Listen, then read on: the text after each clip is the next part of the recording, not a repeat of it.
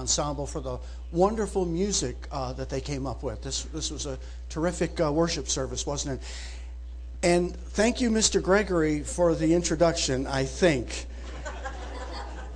Since I've been baptized, I have never uttered the following words, but I think I want to say them today. I will never forgive you for this. Just kidding. That's not true. Not true. We forgive, don't we? And forget, both. Good afternoon to you. Thank you so much for having us up here. Sincerely, we really love coming up to the Tulsa Church. We always have a great... This is my dad, Win. He's helping out. Other way around. Thanks a lot. He does good for an old man, doesn't he? Okay. I'm not the old man. There, I said it right here. Thank you. But we really enjoy coming up here, and it's such a treat to be here, not only because of the hospitality that the Tulsa Church shows us every time, but also because we got to be around here during the Women's Conference. This is a most inspiring time. Can I quickly introduce the cast and crew of the Puppet Show, the three ladies? There's my wife, Nancy. She's Miss Nancy. Stand up. And then there's her sister, Karen. Stand up, Karen. She's Susie Q. And then there's Lisa. Where's my adopted daughter, Lisa, right there? Okay. And I'm going to let you in on a little secret. These, yeah, you can sit down now. These, no. We work together on these scripts, and they'll start with one of us, and they'll make a circle, and we're all adding and subtracting and modifying. And when Buckaroo told that joke about the venomous woman, that wasn't my joke. That was Lisa that came up with that. So if you didn't like the venomous woman thing, you talk to Lisa. Don't come to me, okay? Or Buckaroo. It's not their fault. Let me put in one more plug for my dad Wynn's seminar that he's going to have at 4:30. I got advanced copies of the handouts. This seminar is not for ministers. We're all ministers in a sense. We all serve. But this is for all the men. And so we really want to encourage you to show up for this. And if you come and you have other things to do, or you're not enjoying it and you leave after 10, 15 minutes, seriously, nobody's going to get all bent out of shape and get mad that you leave. If you're not getting anything, we'll go ahead and go. But come on, I think you're going to find it real enjoyable. So guys, we're going to be in the back with all the food. Isn't the food back there? So nobody goes away hungry. Who did we arrange to sneak in the 2 6-packs? Did we make arrangements? No, we're not going to do that. No, that's... Now, when I go preach somewhere, this is a true story, and the people who travel with me will tell you, I usually contact the pastor ahead of time and go over my sermon notes with him. And did I not do that with you, Mr. Gregory? This last time I went over my sermon notes with him. I figure it's the least I can do, more than a courtesy, but I really want to, do the right thing. I don't want to go into a church and cause problems. Well, Mr. Gregory and I were going over the notes, and he said he didn't care for the opening story, so I left it out. And I thought it was a touching story, but I deferred to Mr. Gregory. So he starts to tell me a story about this one time, I forget how many years ago, he was up on the Indian Nation Turnpike, and he's driving along 75 miles an hour, and some woman in a car next to him was also traveling 75 miles an hour, and she's trying to multitask, driving, looking in the mirror, and putting on makeup. Now, Mr. Gregory's telling me this. He says, well, I see this happen, so I wasn't too excited. He see her, she's trying to multitask. He said, what happens, though, is she starts to come over into his lane. And he's trying to be cool about it, and his wife's with him, and he's not wanting to curse at her, and because he wouldn't do that anyway, but, But then she got halfway into his lane, and I guess it really scared poor Mr. Gregory, really just scared the daylights out of him. It scared him so bad that he dropped his electric shaver right into his coffee, splashed the coffee all over his cell phone that he was trying to send a text message on.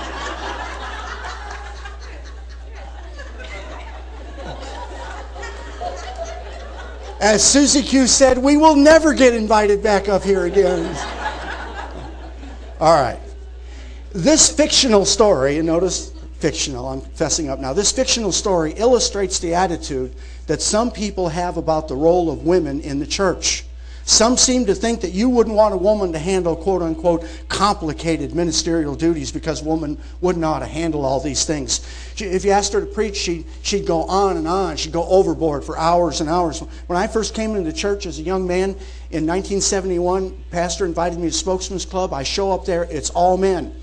So I said to him later, I said, Mr. So-and-so, I said, why is it that there are no women here? Why is it just men? He said, true story, he said, women don't need a class in speaking. They already know how to talk. What is the role of women in the church? To many, this is not an easy question. Controversy over the role of women in religion has been going on for hundreds and hundreds of years. Today, we can see many Protestant preachers out there on TV. There are Protestant churches out there that have been founded by women. And this is offensive to some of the other Protestant denominations. The Roman Catholic Church has not been free from controversy regarding women. Many Catholics in America are in disagreement with the Vatican on the subject of ordaining women as priests in the Catholic Church. The Jews are not having it any easier. There are occasional problems at the Wailing Wall in Jerusalem. Rabbinic rules say that only men can sing and pray and read the Torah out loud at the Wailing Wall.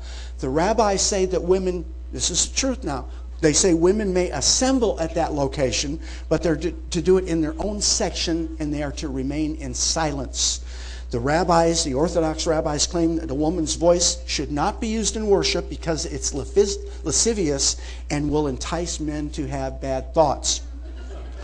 Not long ago, some Jewish women, this was like I think 8 or 9 months ago, some Jewish women assembled at the Wailing Wall. They were singing, they were praying, they were reading the Torah out loud. And how was this received by the other Jews? Men threw rocks at them, police beat them, and other women bit them. True story, according to the Associated Press. What are women allowed to do and what should they not do when it comes to serving the ecclesia? This morning, brethren, we're going to see if we can find what the Scriptures tell us is the role of women in the church. Brethren, let's see if we can better understand how women are to serve our Lord Jesus Christ as well as the church of God. Before we begin, I've got to acknowledge my sources. Over the years, I found a lot of material that's been put out by a lot of people. The Church of God Seventh Day and Seventh-day Adventists have put out some stuff that I've found really interesting, and I've used some of their material in my sermon today, so we want to give them credit. Let's begin our investigation today by going to the Old Testament. Now, when we go to the Old Testament on this subject of women in the worship service, it may surprise some to find that the God of Abraham, Isaac, and Jacob gives women the right to virtual, full participation in the religious life of the ancient Israelites. There is very little that the women were not allowed to do in the ancient Hebrew nation when it came to worship. And we're going to look at an important example, one that I really, really love to look at. But first, before we look into this example, let's back up a little. When we read in Scripture over and over that the kings of Israel and Judah took the children of Israel into apostasy, we see that happening, don't we? The books of Kings and the books of Chronicles, that's basically the story of the Israelite kings always taking them into apostasy, and the Judah kings usually taking them into apostasy. Children of Israel start using some pagan practices in their worship service. God would punish them by sending them into captivity, and then some prophet would come along who was righteous, and he'd teach them about national repentance. In our country today, I hear a lot of talk about national repentance. And no one wants national repentance more than I do. I wish with all my heart that the Church of God had a more powerful voice when it comes to preaching national repentance, because the national repentance that's being promoted out there today is not the right kind of national repentance. There's some idea out there that seems to be that if we could just go back to the way that things were in the 1950s, God would be pleased with our country. And sure, a lot of things were better in the 50s than they are today. But brethren, I have no desire for our nation to go back to the 1950s when it comes to spirituality. Question: what were the biggest problems that God's people had in ancient Israel and ancient Judah? What were the two biggest sins that they had? It was Sabbath breaking and idolatry. When we read the Old Testament, we see this happening over and over and over again. Let's turn over to Ezekiel 20, verse 23. Ezekiel chapter 20, verse 23. And here God is speaking, and he says, Ezekiel chapter 20, verse 23, he says, I lifted mine hand up to them also in the wilderness, that I would scatter them among the heathen and disperse them through the countries. Verse 24, because they had not executed my judgments, but had despised my statutes and had polluted my Sabbaths, and their eyes were after their fathers' idols. Sabbath breaking, idolatry. Too many times today, when we're talking about national repentance, and I include a lot of church people in this, too many times they want America to go back to the 1950s. Brethren, we don't want to go back to the values of the 1950s. Why not? Because in the 1950s, this country was filled with idolatry and Sabbath breaking. Just like it was in the 1940s, just like it was in the 1890s, just like it was in the 1860s, just like it was in the 1780s when we created the Constitution. This country has always been a Sabbath-breaking nation. If we want true national repentance for this country, we should want it to be a repentance that will lead people to obey God's law, following all the commandments, rejecting all aspects of paganism in our religion. Paganism that goes back to Baal worship and the Tower of Babel. This is the national repentance that we should yearn for. All right, let's go back to ancient Israel. In the midst of this national sin that we see going on continually with these folks, we see a beautiful situation in 2 Kings 22. In the books of the Kings and the Chronicles, we don't see a whole lot of beautiful situations, do we? We see a whole lot of this, don't we? But here we see in 2 Kings 22, the situation leading up to this event is that the Israelites had been worshiping Baal. And the Bible calls this whoring. At this time that we're looking at, the Israelites are not obeying God. They're violating the Sabbath. They're saying to each other, well, all these nations around us are basically good people. They say, let's learn from them. Let's go worship with them. We're going to figure out new ways that we can worship our God. Let's learn from these people. Did God accept this behavior? No. God hates when we include pagan practices in our worship of Him. Well, back to our situation here. Along comes a new king, and his name is Josiah. Josiah. He wants to do better. The Holy Spirit is guiding Josiah into recapturing the faith of the patriarchs. Josiah wants to bring Yahweh's people back to the proper worship practices. So Josiah says, I think the first thing we got to do is repair the temple. 2 Kings 22 and verse 3. He says, and it came to pass in the 18th year of the king Josiah that the king sent Shaphan the son of Azaliah, the son of Meshullam, the scribe, to the house of the Lord, saying, go up to Hilkiah, verse 4, the high priest, that he may sum the silver, in other words, the money, the valuables, which is brought into the house of the Lord, which the keepers of the door have delivered of the people. And verse 5, and let them deliver it, the silver, into the hands of the doers of the work that have the oversight of the house of the Lord, and let them give it to the doers of the work which is in the house of the Lord to repair the breaches of the house. Verse 6, unto carpenters, builders, masons, to buy timber, hewn stone, and repair the house. Let's jump down to verse 8. And Hilkiah the high priest said unto Shaphan the scribe, I have found the book of the law in the house of the Lord. And Hilkiah gave the book to Shaphan, and he read it. And down in verse 11 it says, and it came to pass, when the king had heard the words of the book of the law, he rent his clothes. Josiah was horrified. He was horrified because when he read the words of the books of the Torah, he instantly realized how sinful his nation had been for generations.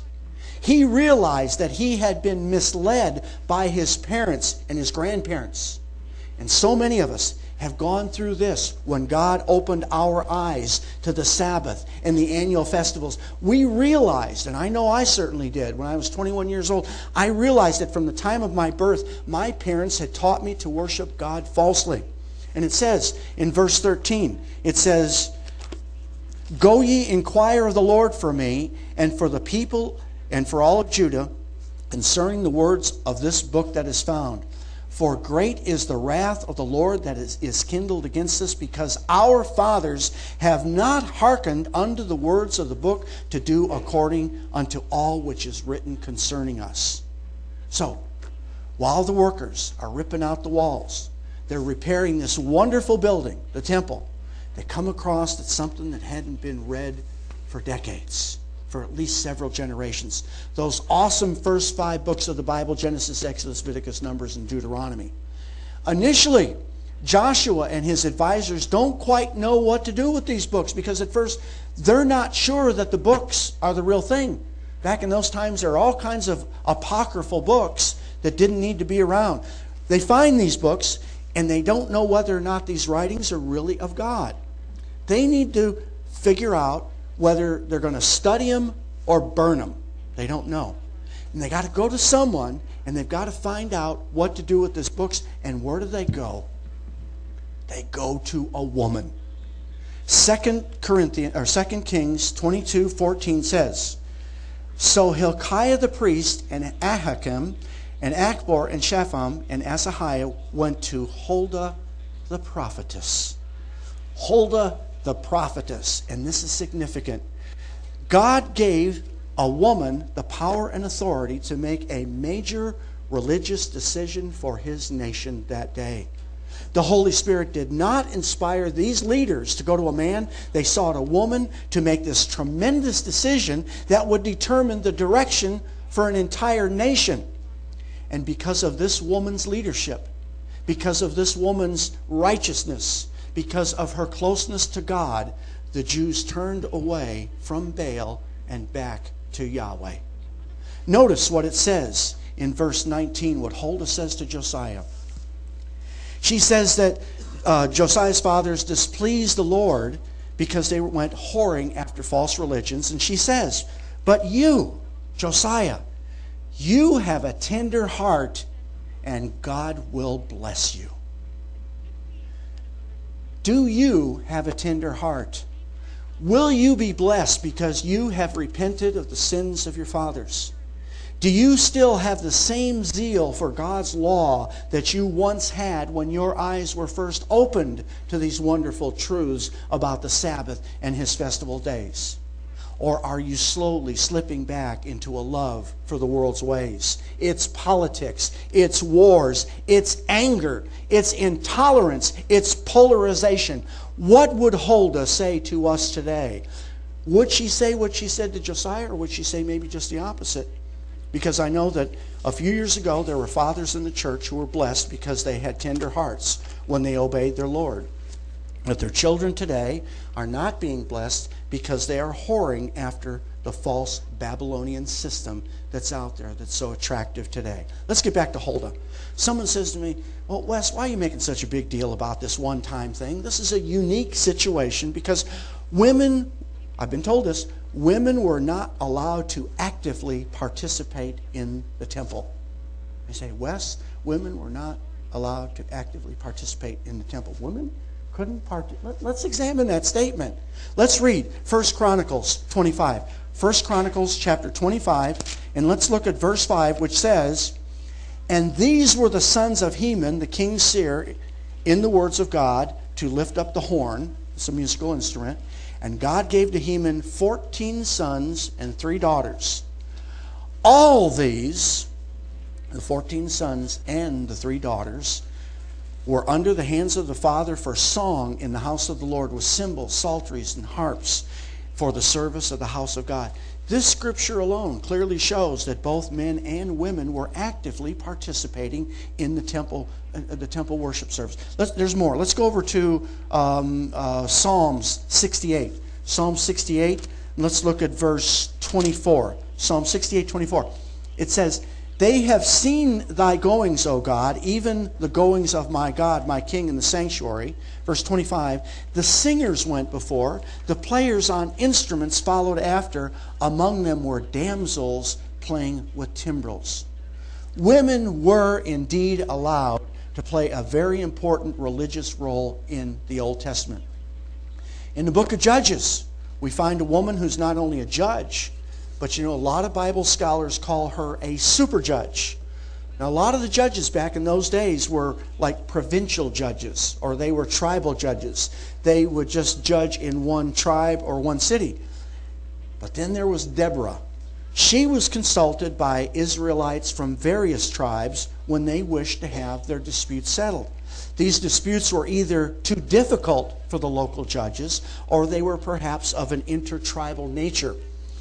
Deborah was the one who sent the Israelite commander-in-chief over all the armies. His name was Barak. She was the one who sent him to go to war. She was so respected by the Israelites that they said, "Would you please accompany us into battle?" You don't take women into battle. Well, they took Deborah because they knew she was close to God. They knew that she listened to God and could give them some good advice. From these scriptures alone that we've just read, we see that there were very few restrictions on women in the Old Testament. And yes, there were a few. We'll get into that. But the fact remains, brethren, that there were very few restrictions. There weren't a whole lot. Let's move on to the New Testament. What can we learn from the writings of the apostles? Well, the first thing we learn is that women labored side by side with Paul. Let's look over in Philippians 4, verse 3. Philippians chapter 4, verse 3. And here Paul's writing, and he says, "And I entreat thee also, true yokefellow," or fellow labor, "help those women which labored with me in the gospel, and with Clement also, and with my other fellow laborers, whose names are in the book of life." It's clear that Paul was giving equal recognition to women who served the church. And some brethren will tell you, and I've seen this in church publications, they will tell you that Paul was anti-woman.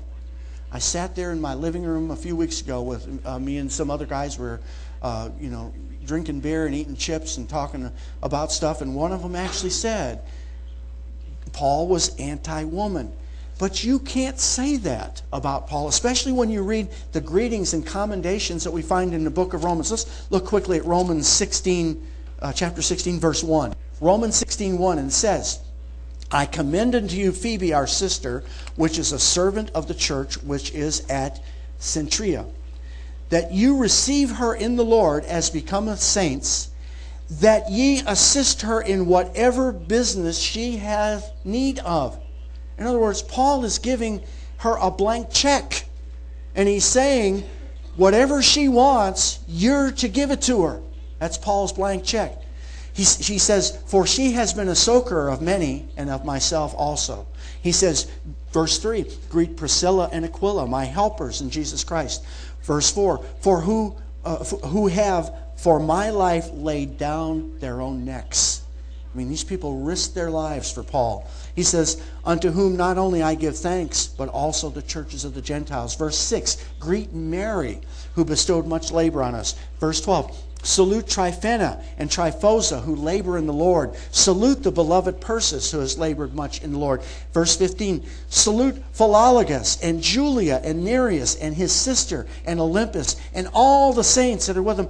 Paul was not anti-woman. Paul used women as he preached the gospel. Romans 16 is a who's who of men and women who labored together in the Lord, assisting Paul. Women were an important part of Paul's ministry. Paul did not exclude women from participating in church affairs. But now we come to the part where we must acknowledge that there are a couple of restrictions on women. And I can find basically only two restrictions for women in the church. First, when we read the Old Testament, it becomes very clear that women were not permitted to function as priests. That's very clear. We find this in Numbers 3. No one argues with that. This is crystal clear. And second, when we read the New Testament, it becomes clear that women were not permitted to function as pastors and elders. In 1 Timothy 3 and in Titus 1, we call these the qualifications of a minister chapter. Anytime you find a guy who claims to be a minister and you don't think he is, you look at 1 Timothy 3 and Titus 1 and you see if he follows all that, and if he's not, you might want to question him.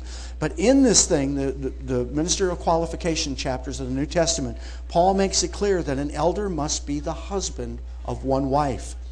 He is not only prohibiting polygamists from being elders, he's also prohibiting women in this role as well. Now let's talk about these two things. When we talk about these restrictions, someone says, well, did God restrict women from being priests because of the prevailing patriarchal, male-dominated religious culture of the time? How many of you have heard that? You know you have, a bunch of you. The answer is no, because the culture of the time permitted women to serve as pagan priestesses. Many pagan religions back then included women in the priesthood. So we can't say that Paul was mimicking some patriarchal, male-dominated religious culture of the time, because it didn't exist. People often ask, were women excluded from the priesthood to avoid the dangers of the Canaanite fertility cults and their sacred prostitution? No, that's not a good reason, because many pagan priestesses back then lived celibate lives just like nuns do today. And just because some pagan priestesses served as prostitutes in their temples is no good reason for God to exclude devout Israelite women from service. After all, can we talk about the sons of Eli? Those guys were bad, weren't they? They did some horrible things, sexual improprieties. They were fornicators, but their immorality did not result in the abolition of the male priesthood. In fact, the danger of the male prostitution was almost as prevalent as female prostitution in the pagan temples during Old Testament times. If the danger of prostitution was the reason for excluding women from the priesthood, then men would not have been eligible either, if we use that line. All right, then why did God prohibit women from being in the priesthood? We've already established that women serve God well as prophetesses and judges. Why did God make this distinction when it came to the priesthood?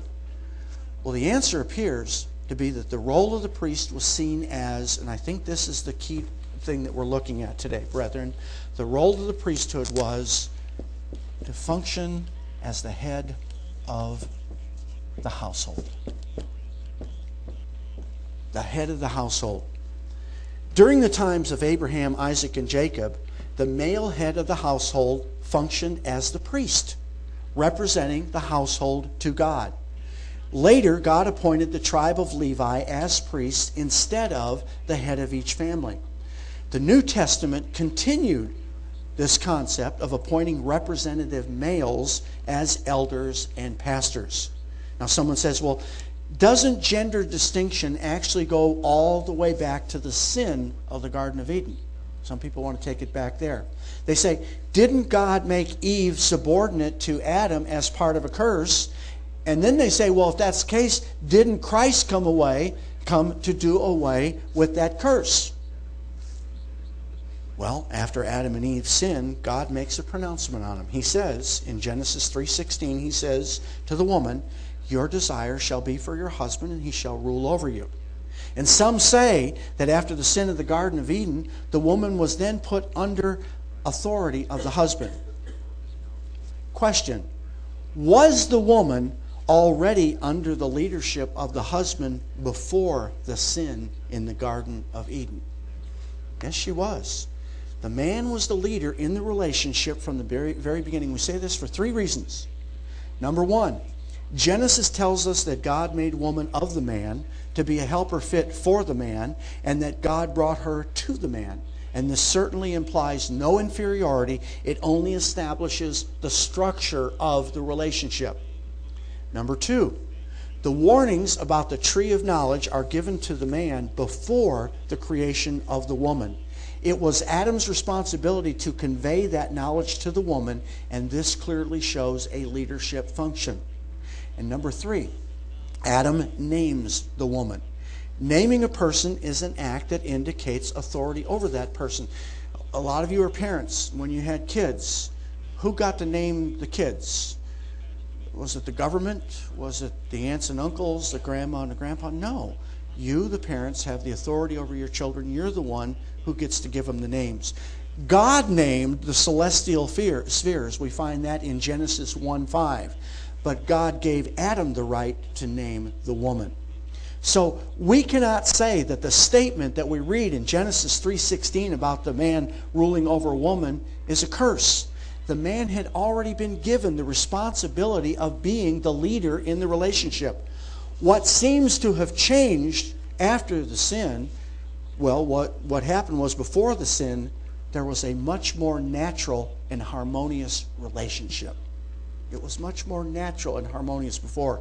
But now, after the sin, the relationship would be, or the leadership would be asserted in conflict in the same way that man's tilling the earth would also be done in conflict. And again, it wasn't that way before the sin. Let's look at another great misconception regarding women in the church. Let's read 1 Corinthians 14.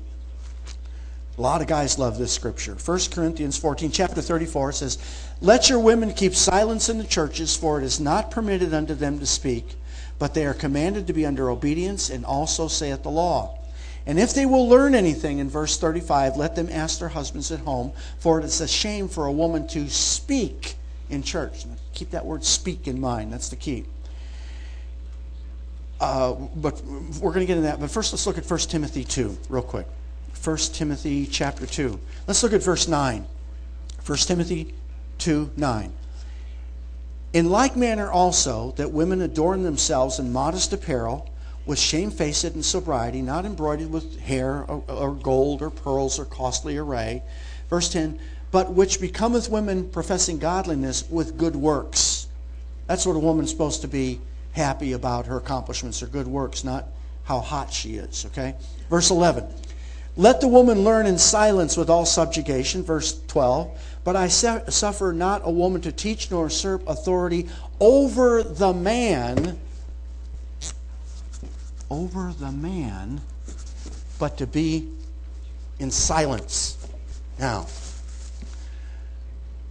notice the phrase saying that women should not be in the... We seem to have two problems here with this. We need to understand what Paul means when he says, first of all, that women should not speak in church, and that a woman should not have authority over the man.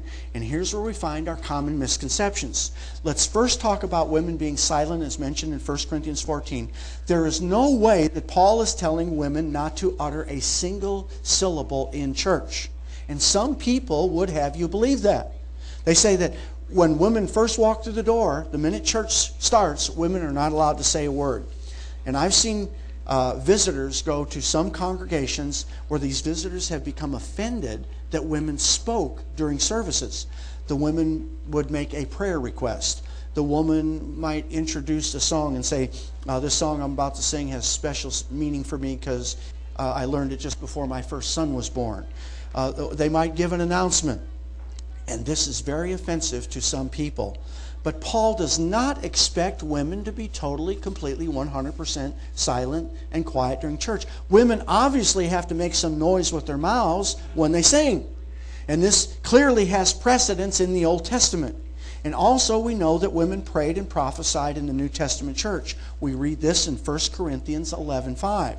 So we can say with assuredness that total silence is not what Paul had in mind in his writings.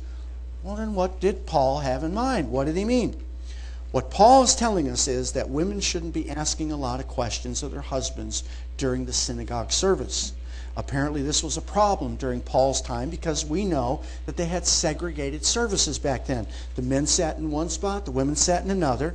They didn't sit together, and it seems as though some of the women were going to their husbands during the services in a different part of the synagogue, asking questions of their husband.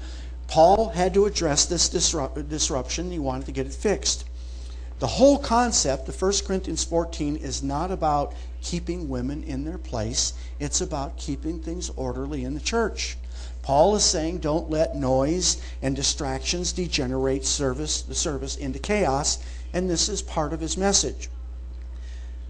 And we're going to get back to that just a little bit more. But what about this woman not being forbidden to have authority over the man in 1 Timothy 2? What's this all about? The question comes up, what man? Is it all men? Is it just certain men? How far does this prohibition go? For example, I have heard men say that women should never have a job where they supervise men. They say that this is a violation of 1 Timothy. No, this scripture has nothing to do with a woman's career. Some say, well, maybe Paul's talking about the church environment as a whole. All right, let's ask the question. What if the women are having some kind of a function here in the church building? Fundraiser, social, women's conference, open house for the community, anything, you name it. This is their event. They're in charge. And suppose they ask some of the men to come and move tables and chairs. Can these women tell men what to move and where to move it? Oh, yeah. Oh, yeah. I've been on the receiving end of that many times. A lot of you. There's nothing wrong with that. We in the church God do this all the time. There's nothing wrong with it. Paul does not preach against that in 1 Timothy. Well, who is the man that he's talking about? What Paul is saying is that no woman should become the head of the household, exercising authority over her husband. Paul is simply saying that the man is the one who has rulership in his family. This is not the wife's responsibility. It belongs to the husband and the father. That's what Paul is talking about. And back to 1 Corinthians 14, when Paul tells women not to speak, he's simply saying they're not to preach. They're not to get up in the pulpit and take on preaching, which is a head of household function within the ecclesia. Paul does not limit how much authority a woman can have in the church other than being a pastor or an elder. And let's demonstrate this further. Some churches allow women to serve on the board of directors. You can't find anything in scriptures against this. We did this in WCG in the old days. On the overall board of directors, there was at least one woman that I know of. We did this in CGI in the old days. There was a woman on the board of directors. There's no scripture that forbids this. I think that there are many times out in the field, when I visit churches, there are many times that women serve on a local board. Scripture does not forbid this. Again, let's ask this question regarding the local congregation. Suppose the demographics of a church today were such that there simply were not a lot of guys who are qualified to sit on the board of a local church. So the women serve in the church. We see this happen all the time. There's nothing against this in Scripture. There's nothing wrong with a church having women who exert a lot of local authority and influence in a local congregation. I've known many churches like that. They have no pastor. The preaching is done by recordings or guest speakers. Women make the decisions regarding the finances and the activities. Other than not serving as pastor, they do everything else, and there's nothing in Scripture that forbids this. This is women filling a need. And can we agree that ministry or service is not a choice? Is there anyone here who dares to ask the question, I have to make a decision on whether or not I'm going to serve? We can't ask that question. We have no choice. We must serve, all of us. And usually, it's a simple matter of doing what needs to be done. Women who take on leadership functions in the church are simply doing what needs to be done. There are those who ask the question, they say, okay, I acknowledge that women are basically prohibited from performing two functions in the church, exercising a pastoral role and anointing. And remember that James says it's the elders who actually do the anointing of the sick. The question continues, but what if, now get this question, listen careful, don't let it get past. What if we decided to ordain women as pastors in our church? They say, some denominations do this, and don't they benefit from female pastoral ordinations? Brethren, there's such a thing as not a good question. Seriously. And I'm going to demonstrate this. You know, in your office, someone says, I'm going to ask a dumb question. There are no such thing as a dumb question. Yeah, there are dumb questions. Okay? And I take that back. I shouldn't say dumb. Betsy's on me all the time. Don't say dumb. There are ridiculous questions. I repent, Betsy. She caught me. There are ridiculous questions. Here's some more ridiculous questions. Do Baptists benefit from keeping Sunday? It's a ridiculous question. Do Catholics benefit from praying to Mary? Ridiculous question. Do the churches of this world benefit when they keep Christmas and Easter? It's a ridiculous question. These are bad questions. The correct question in all of this should be, what does the Bible tell us to do? That should be our approach instead of having ridiculous questions. We look at Scripture, we attempt to the best of our ability, as human as we are, we attempt to determine what God would have us do. This should be the way that we attempt to find our answers, not by asking bad and ridiculous questions. Another question invariably comes up. Didn't Paul say in Galatians 3:28 that there's to be no distinction to be made between men and women? Let's read what Paul wrote there. Galatians 3:28. I'm running out of time. I'm getting scared to death that red light's going to go on back there. I've been here, 2 or 3 times. I didn't even know there was a red light back there until yesterday. And now I'm all, Okay. Paul writes, he says, there is neither Jew nor Greek, there's neither bond nor free, there's neither male nor female, yet for all are one in Christ. Is Paul saying that once you're a Christian, there is no difference between the sexes? Careful how you answer that. Is that what he's saying? Because if you believe the answer to that is yes, then you will have to be consistent in your reasoning and consent to men marrying men. Okay? And we can't do that because we know that Paul taught against homosexuality. Of course, Galatians 3:28 does not promote men marrying men. Neither does it promote women taking on the head of the household, whether it be at home or within the ecclesia. Okay, finally now we're getting to the point where we can start splitting hairs. Let's start dividing churches, right? Isn't that how we divide churches? We start splitting hairs over the little itty-bitty things, right? I see that all the time out there, and I praise God that I come here and see the peace that y'all have. This is a wonderful body of Christ that we have up here. This is wonderful. But some people want to split hairs. People want to have rules for every possible scenario. I saw a church divide over whether or not to go out and eat on the Sabbath. And we're not going to agree. Some of us are going to say, yeah, we can go out to restaurants. Some are going to say, no, we can't. But do we need to divide a church over? I saw a church totally destroyed over that one issue. They fought so hard and so violently about it, they don't even exist anymore as a congregation. I don't know what happened to these folks. People want to ask, well, can women lead the song service in church? A debatable subject, and I don't have the answers. For example, I've been to churches where several women stand up and announce a page number of a song and then they start singing. I've also been to other churches where the song leader functions in more of a head of household role for the congregation. He not only leads songs, but he also admonishes and teaches during the song service. 2 different churches, 2 different types of song leaders, and if we wanted to, we could spend hours or even days talking about all the possible combinations, permutations, circumstances, and if we wanted, we could get into a lot of good fights over this. Anybody in the mood for a good fight? I know I'm not. Instead, it is better for us to acknowledge that the Bible wants women to minister. Can we all agree on that? The Bible shows that God wants women to minister. The Bible wants all of us to serve. Every Christian, man or woman, needs to ask the question, how am I serving God and the church? We all need to ask that question.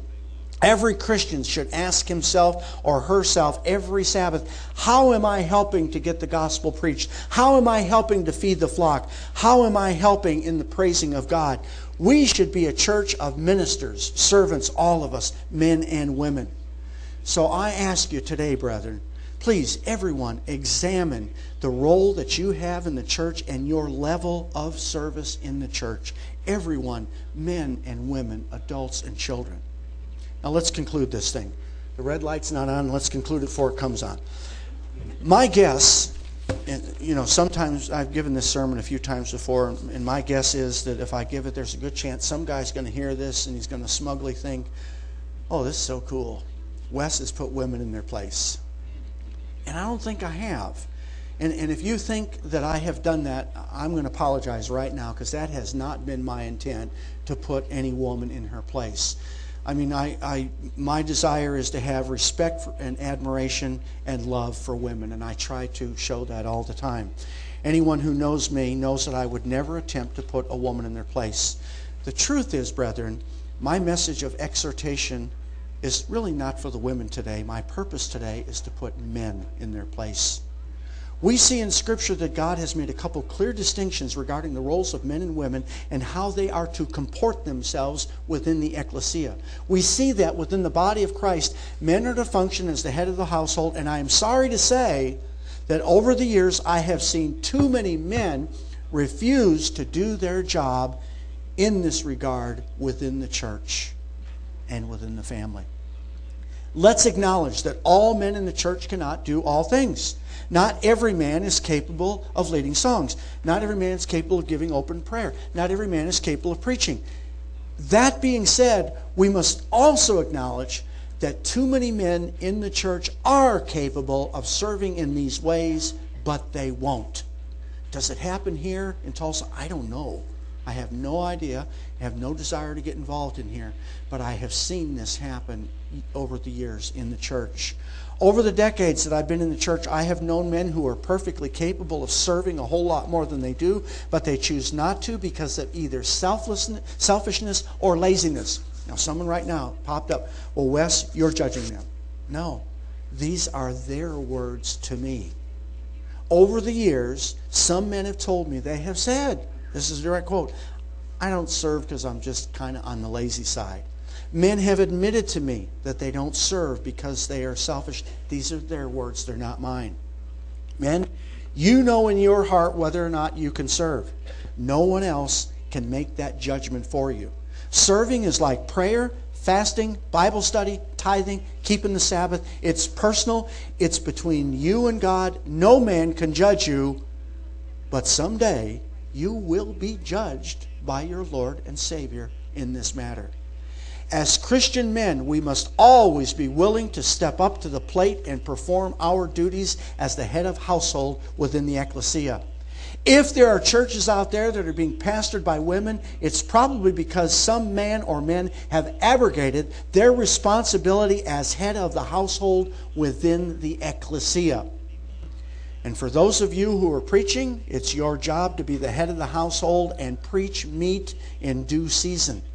We don't need to be wasting sermon time on worthless prophetic speculation. We don't need to be misapplying Luke 21:34 as we babble on about some current event. We don't need to be wasting sermon time promoting some political agenda.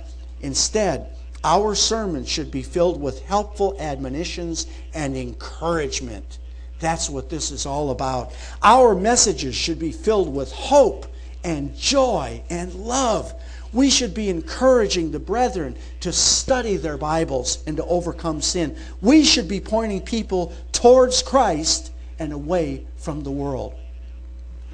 Regarding the message today, no one is suggesting it's time for us to put women in their place and make sure that they know that we men are boss. No one is suggesting that this is the time for men to get an extra dose of testosterone. No one is suggesting that we need to get more muy mas macho. No, now is the time for the men in God's church to step up to the plate and serve with love, with compassion, in the same way that Jesus ministered during his 3.5 years on this earth as a mortal man. Men, let's be examples for our women and our children. Let's serve the body of Christ, encouraging those we love to seek Jesus and his kingdom. The world needs the church of God to show them the way. In our head of the house capacity, men, let's show them servant leadership as we all worship our Heavenly Father and serve the body in Christ. Thanks again so much for your hospitality, and y'all have a wonderful women's conference.